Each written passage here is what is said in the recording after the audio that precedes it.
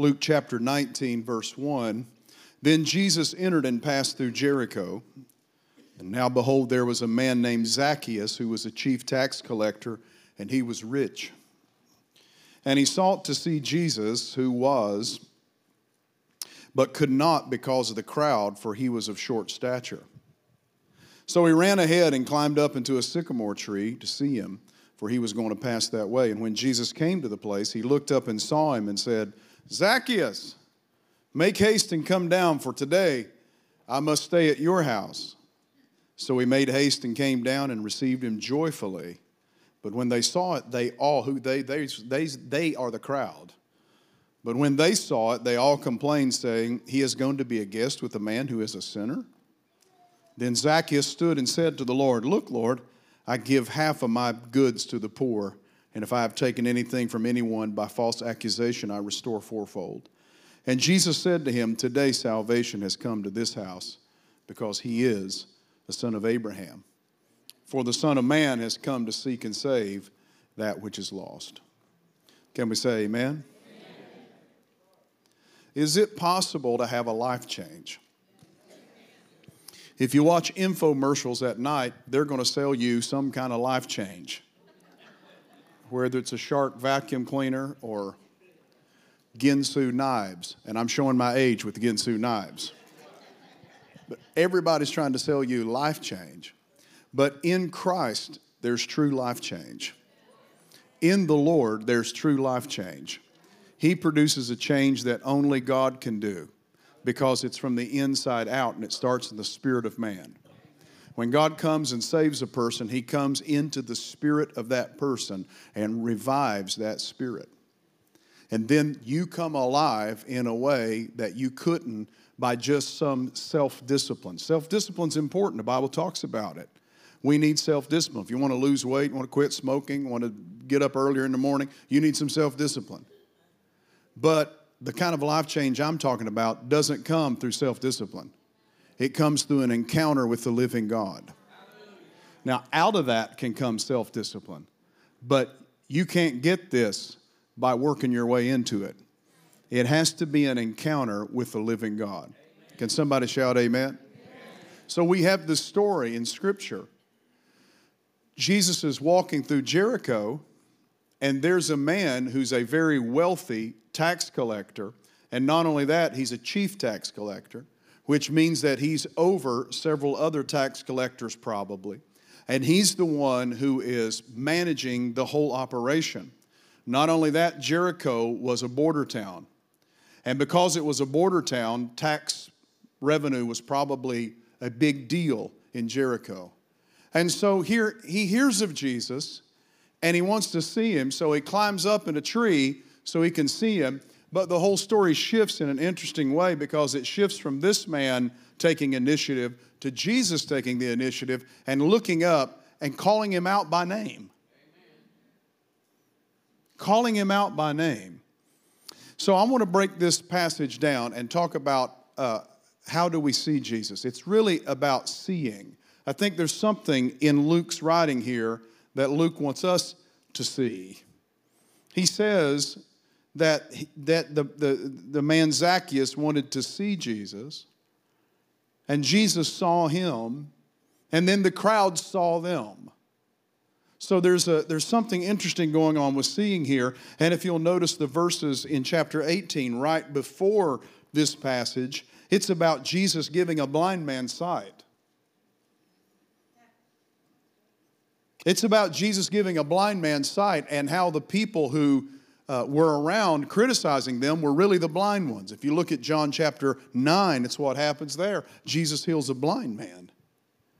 And then at the end, it's the blind man who can really see spiritually, but it's the Pharisees who had perfect sight who couldn't see spiritually. There's a play on the word sight or seeing, and I see it played out here in Luke chapter 19. Here are crowds who should be seeing the Lord for who he is, but all they can see is their tradition and objections to this whole scenario. That Jesus, who's supposed to be a great teacher and rabbi and holy man, is entertaining a known tax collector who was a sinner. So I'm going to show you 3 things out of this text, and I think it speaks to life change. First of all, to have a life change, you must desire to see him. The Bible says that Zacchaeus desired to see him. You must desire to see the Lord. You're coming, even if like in Axel's testimony, he wasn't even interested at first, but once he hung around the waters, he started getting curious as to what really is going on, and he started looking for the Lord. Amen?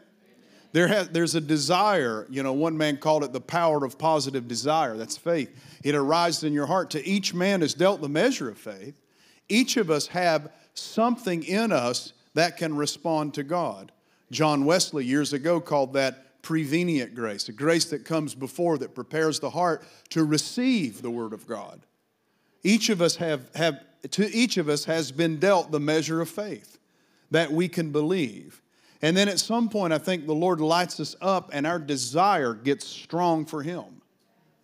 And we want to see Him and we want to get a glimpse of Him. Let me show you some details about this story that's interesting. Zacchaeus was a chief tax collector, so he would have played a managerial role, and the Bible mentions his wealth. Out of these 10 verses of this story, 7 of them Luke deals with just the details, because Luke was a detailed guy.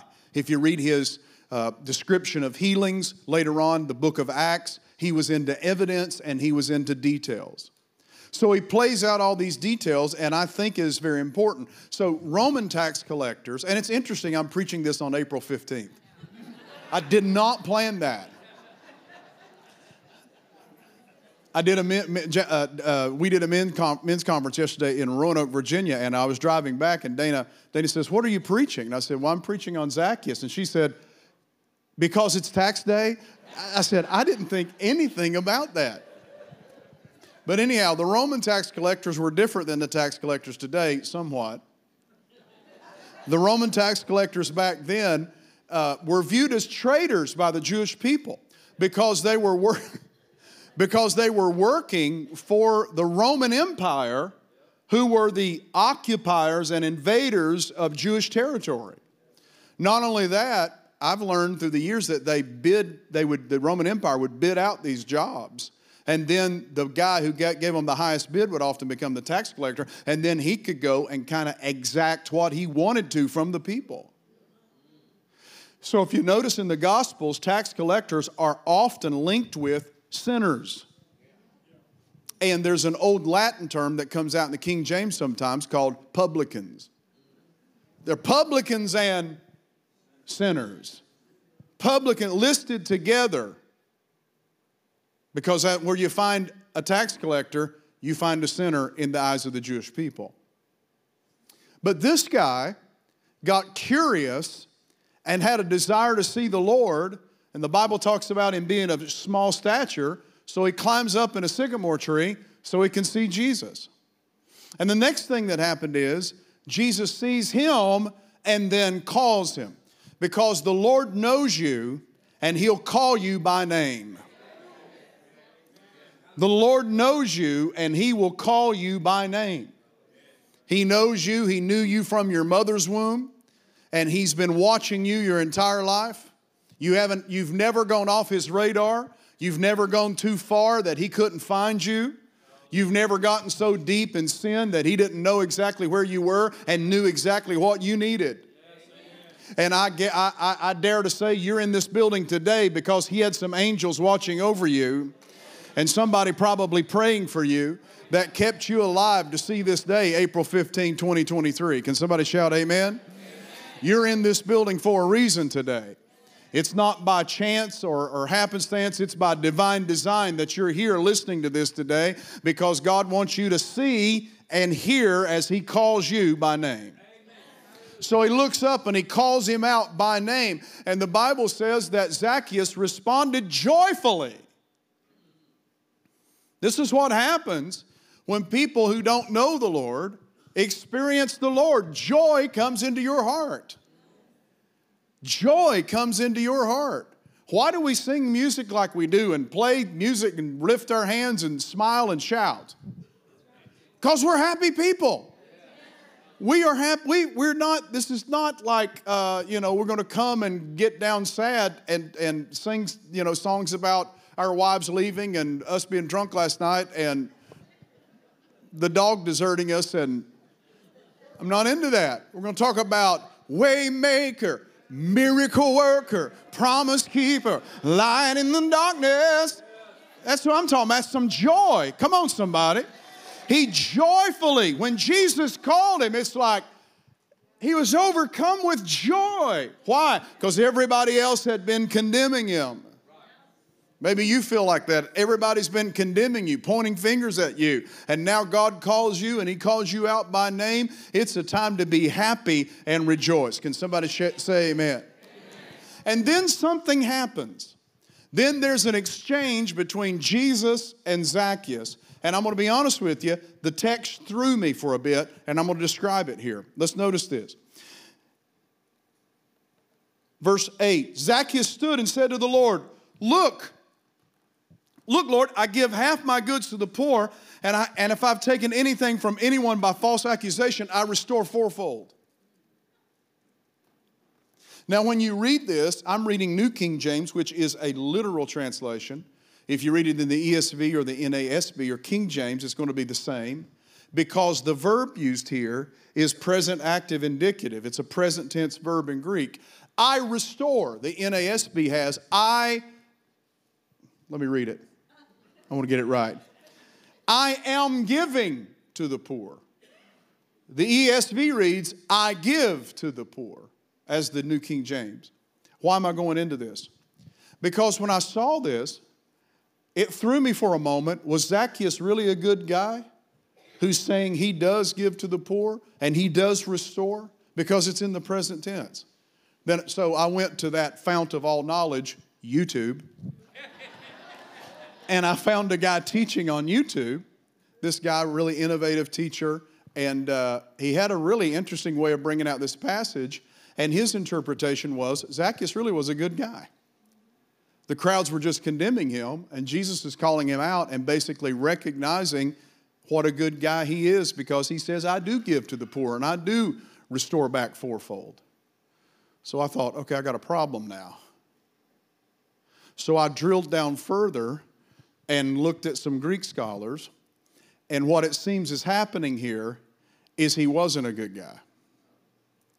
But when he says, I give, he's saying from this moment on. So the New Living Translation, interestingly enough, nailed this. The New Living says this, meanwhile Zacchaeus stood before the Lord and said, I will give half my wealth to the poor. And Lord, if I have cheated people on their taxes, I will give them back 4 times as much. I.H. Marshall, the great Greek scholar from England, he said the same thing. He said this present tense expresses a resolve. What he's saying is here and now, from this moment on, I determine to give. From whomsoever I've wrongfully exacted anything, and it's interesting, the normal recompense illegally acquired was the amount plus 1/5 according to Leviticus law. But what Zacchaeus is saying is he's going to give fourfold. Why? Because that was what was demanded in 2 Samuel 12 and Exodus 22 for rustlers, for thieves. I'm not just giving back something that's illegally taken. I'm giving back what a common thief would do. A wealthy manager of tax collectors, a powerful figure, by having one encounter with Jesus, is now saying, Lord, I'm going to give half my wealth to the poor.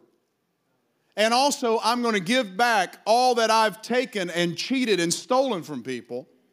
Not just what they deserve back plus 1/5. No, I'm giving back fourfold what I took for them. Could you imagine the IRS?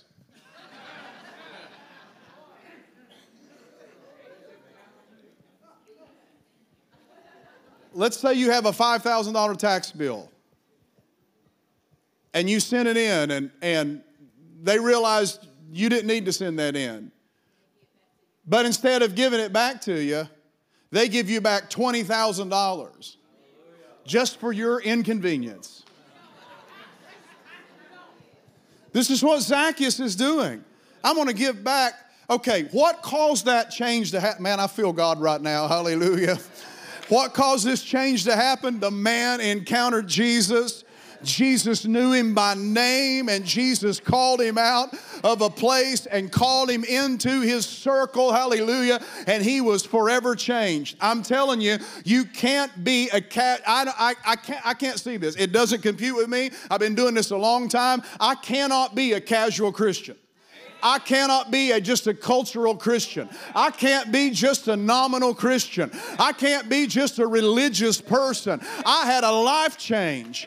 I encountered Jesus. He called me by name when I was in a hospital at 16 years old, and it radically changed my life. Everything was turned upside down or right side up. Everything shifted for me. Everything now I've just been pursuing what happened to me almost 40 years ago. When you meet Jesus, He changes your life, and that's the greatest testimony we could give today. Hallelujah. Is that I'm standing here as a living witness and living proof that there is a living God who changes men's hearts. Come on, somebody give Him a shout. Oh, come on, give Him a praise. Hallelujah. Power of a changed life. Exhibit A, Zacchaeus. What happens when God changes your heart is He gives you a new identity. You're no longer the person you used to be. You're no longer the man or woman you used to be. Yes, you look the same, sound the same, probably walk the same, but your actions and your affections have been completely changed. That's why Paul said he who is in Christ is a new creation. Old things have passed away. Behold, all things become new. God gives you a new identity, and He breaks off you the slavery of your past. Let me show you something. We got some more time today, amen? Turn with me to Psalm 103. One of my favorite Psalms. Psalm 103, I've preached on it many times, preached on it here many times, but I saw something in it a little bit different. Psalm 103 says, "Bless the Lord, O my soul, and all that is within me, bless His holy name." So this whole psalm is a praise unto God. It begins with the words, "Bless the Lord, O my soul." It ends with the words, "Bless the Lord, O my soul." The psalm is like, it serves as bookends. In between the "Bless the Lord, O my souls" comes all of the benefits and a praise for God's divine mercy. Amen. Now, the term for mercy in Hebrew here is chesed, which really means loving kindness. It's probably the closest we get to the New Testament definition of grace. And so he starts talking about what happens when someone knows the Lord. Bless the Lord, O my soul, all that is within me, bless His holy name. Bless the Lord, O my soul, and forget not all of His benefits. See, when you come into the kingdom, you get a benefit package. Not only do you get an amazing retirement package, that's out of this world, but you get a benefit package. Who forgives all your iniquities. He forgives all your iniquities. He forgives not 35%, not 75%, not 80.3%. He forgives all your iniquities. Your record in heaven is expunged. Everything that was on the ledger against you is erased. Hallelujah. Now the ordinances even written against you have been taken up and blotted. Those things have been ink blotter, the old ink blotters, like if someone was writing with a feathered quill pen like years ago, like a Thomas Jefferson. They had to dip it in ink and write and dip it in ink and write. Well, notice the Old King James, when they translated this, it's like he is now taken and he's blotted away all of the ordinances against you. Because how they didn't have an eraser for the ink. They would have a blotter. If they got it soon enough, it would suck up all the ink and leave the paper white again. God doesn't come and erase till the paper breaks through. He doesn't come and scribble out. He doesn't come and white out. No, he takes it and sucks it off the page as if it never existed against us. I'm about to run around this building right now. Hallelujah. He took the world remembers who you were. Satan remembers who you were. But God has taken all those things you were and he's erased them. And when the devil comes and says, do you remember Hans and what he did 15 years ago or 35 years ago? The devil says, I have no record of it. His records have been expunged. And when I look up his file, all I see is the blood of my son. Hallelujah. All I see is the cross. And all I see is now a changed life. Come on, somebody shout amen.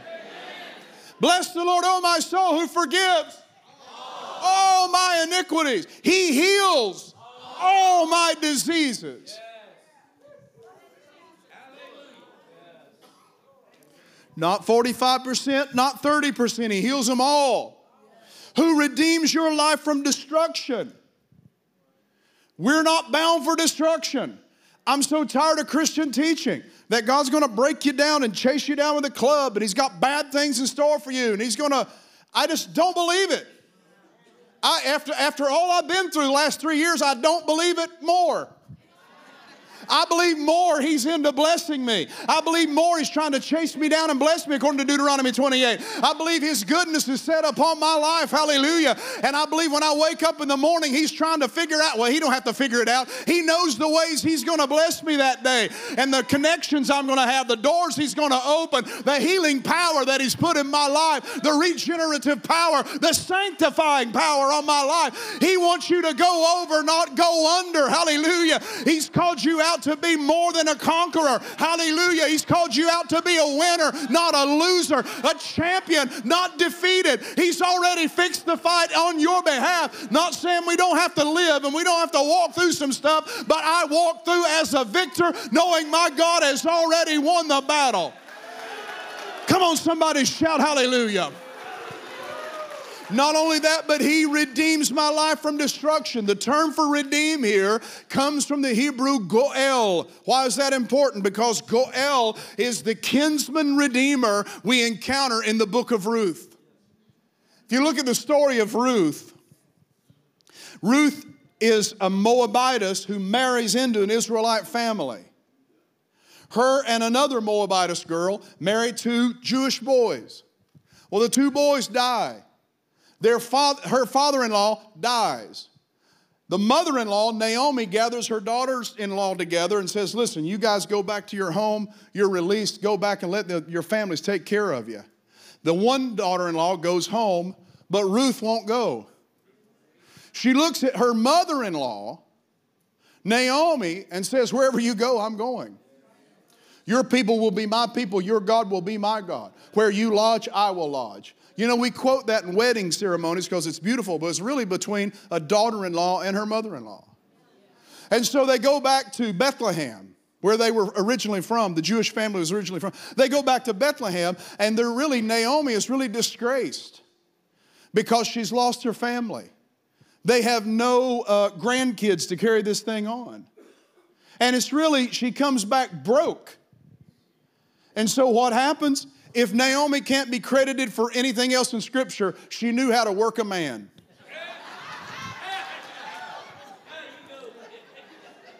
And she knew the Jewish law, that there would be someone, according to Jewish law, who should come in and marry Ruth.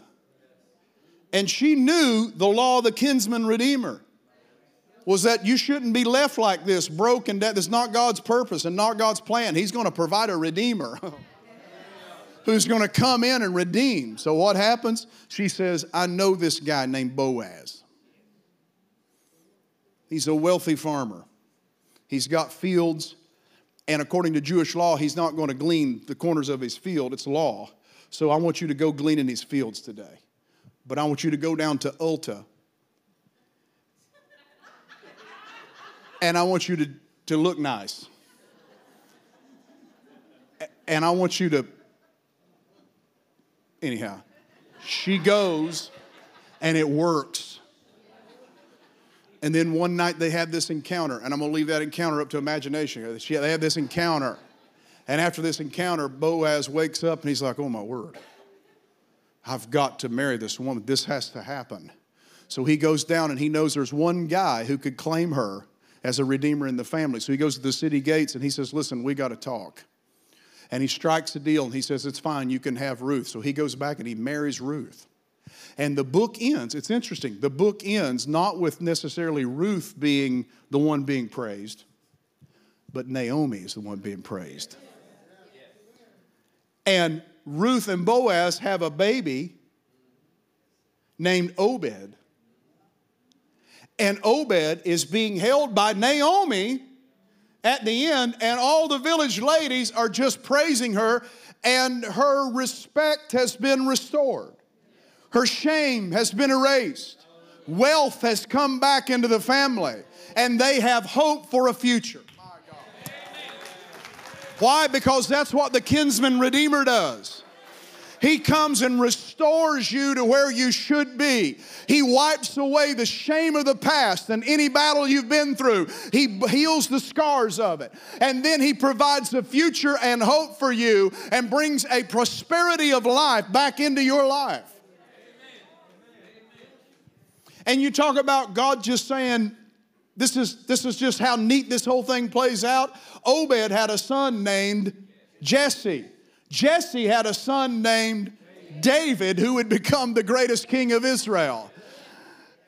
From a Moabitess great-grandmother, from a Moabitess great-grandmother who was broke and left as a widow, but God came in through the kinsman redeemer and restored everything to her. That's what Psalm 103 is throwing out here. He redeems our life from destruction. Come on, somebody shout amen. Not only that, he crowns us with loving kindness and tender mercy. It means he surrounds us with the loving kindness and grace and mercy of God. So once your life is changed, once Christ is in your life, you're walking now in a realm of mercy that you didn't walk in before. And not only that, it says he satisfies our mouth with good things. The term here in Hebrew is he fills us. Now he's pouring, we're at the filling station, and he's filling us up just with good stuff. You need some joy. You need some happiness. You need some forgiveness. You need some holiness. You need some power. And he keeps filling us and filling us. And it's interesting what he says down here. He says he made, verse 7, his ways known to Moses, his acts to the children of Israel. Notice that not only is Naomi and Ruth a type of salvation, but so is Moses. Because what happens to Moses is he becomes a type of Christ. He's a deliverer.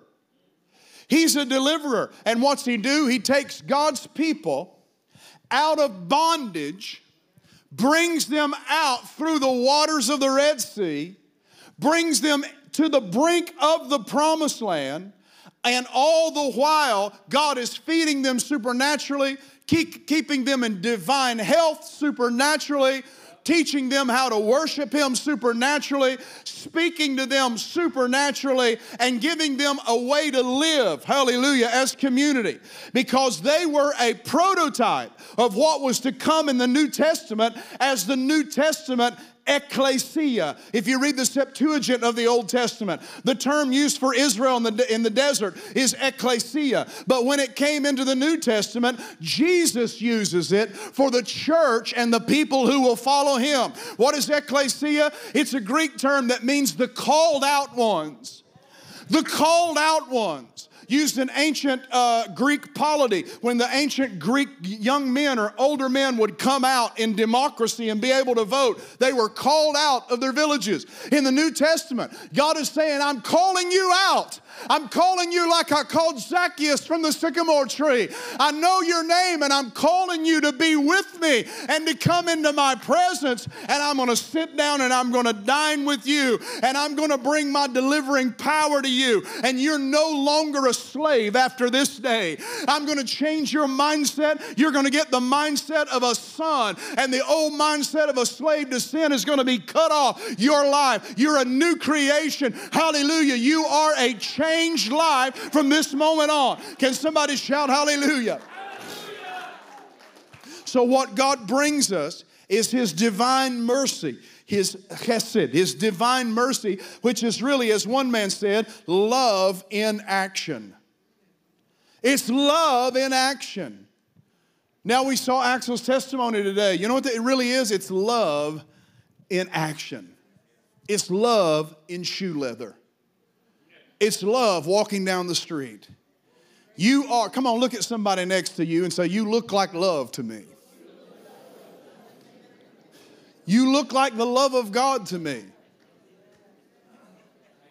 Boy, wasn't that awkward? Look at the other person next to you. And if you get the wall, you're glad. But anyhow, look at the other person and say, you look like love to me. Have you ever seen those churches kind of that come down like this, and sometimes they'll just have one pew, one seat, it's a pew cut out just to make it symmetrical? I saw a meme one time that said, this is the seat I want because I ain't going to turn and tell my neighbor nothing. So some of y'all feel like that. Come on, you look like love to me. Your love. It's love has come into your heart and gotten in action, and now you're a changed person. So let's finish this by looking at Zacchaeus.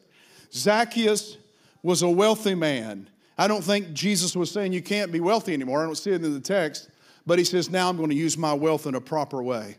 I'm going to give to the poor, and I'm going to restore what I've stolen. Amen. A man that was obviously dishonest before has now been transformed into a man that is absolutely giving. And it's funny, in the end, the people who couldn't see it were the crowd. The crowd couldn't get it because the crowd was criticizing Jesus for reaching out to this guy. And then Jesus ends with this saying, the Son of Man didn't come to seek that which was saved. I came after the lost. He said it like this when he went to Matthew's house. You know, Matthew was a tax collector. And he went to Matthew's house, and he was criticized by the religious guys because he went to Matthew's house where there were sinners. And Jesus said, he said, you know what? The well don't need a physician. It's the sick that need a physician. I'm not come for the whole, I've come for the sick. So if you come to our church, you know I give altar calls all the time because I'm constantly looking for the lost. And if you have a problem with that, then you're just going to have a problem because I'm always going to go for the lost. Now, it doesn't mean we're not going to see you go to higher heights and deliverance and get filled with the Holy Ghost. We have all kind of stuff. Our whole church exists to see you go higher in Jesus. But God put a mandate on my life that I'm to seek out the lost. I feel like it's a mandate on my life. When I was ending my time in Washington, D.C., before I moved to Elizabeth City, I had a dream. And this dream was very profound. I dreamed the Lord returned. And I saw Him coming. And I was in traffic. And I realized He was coming. And we were stalled in traffic. So I flung open my door and I went around beating on people's windows to tell them the Lord was coming. One guy rolled down his window and I led him to the Lord. And then I saw Jesus return as like a movie scroll at the end where the credits go up. I saw the crown, then I saw His face, and then His body appeared. I woke up from that dream and I was shook. for a whole day. All I did was pray, call some of my mentors and friends and ask them to help me interpret this thing, and I knew what it meant. I had to get busy winning souls. I knew it meant I better get with it. I didn't know God was transitioning me to North Carolina at this time. And so when we came down here, some of y'all know who were here when we first came here. I mean, what God started doing was absolutely mind-boggling. We started seeing people saved. I mean, I had been in a very difficult situation planning a church for 9 years. And I'd been in a very difficult situation where I didn't see maybe a handful, maybe a dozen people come to Christ. I'd go out and preach revivals and we'll see all kinds of stuff happen. But in that church plant, we were just plowing hard ground. And I came down here. And I'm living in a borrowed home for 4 months. And I'm living in this home, and I get a call in that house one night after I first got here. And I thought, well, who in the world knows where I'm living? I realized I was in Elizabeth City where everybody knows where you're living. I answered the phone, and this guy who was attending church, is this the preacher? I said, yes. He said, I'm coming tomorrow. It was a Saturday. I'm coming tomorrow and I'm getting saved.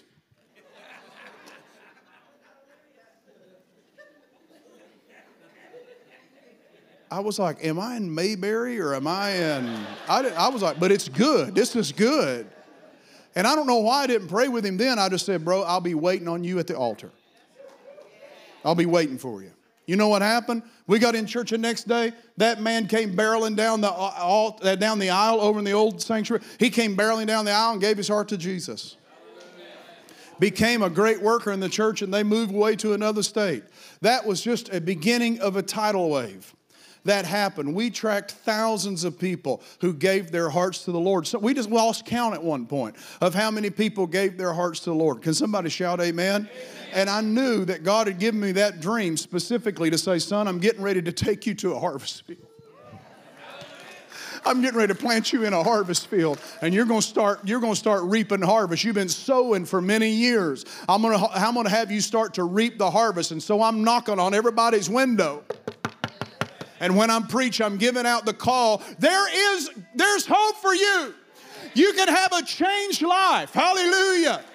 And I'm telling you, it doesn't just come through self-discipline. It comes through an encounter with the risen Jesus.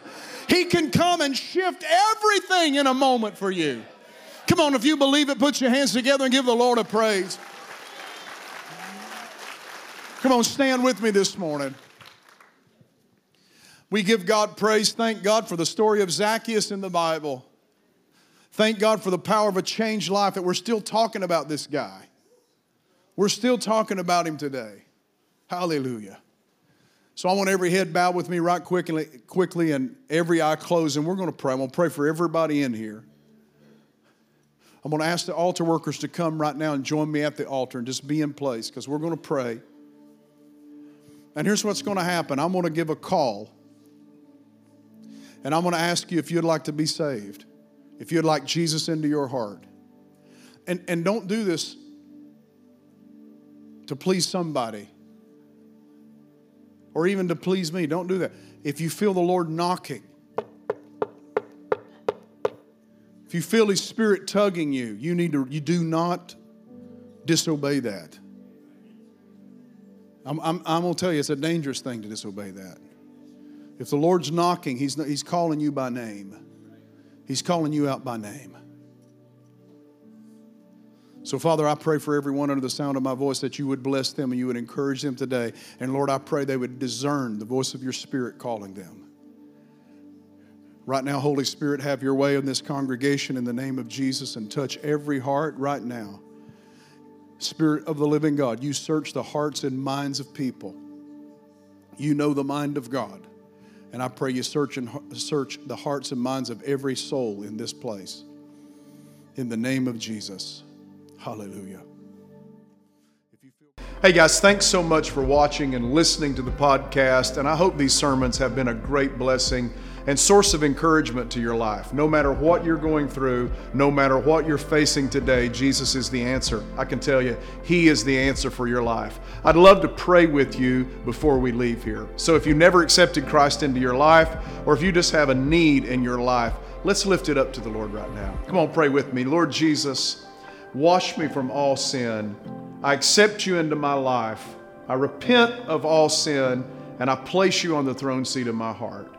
Lord, I pray right now, you minister to each and every one who just prayed that short prayer with me. Whatever situation they're facing, give them grace right now. Give them the power they need to get through it, Lord. Give miracles, signs, and wonders today, Lord, to those listening in the name of Jesus. Hallelujah. We declare it done in Jesus' name. Love you guys. Thank you for tuning in and listening and watching us.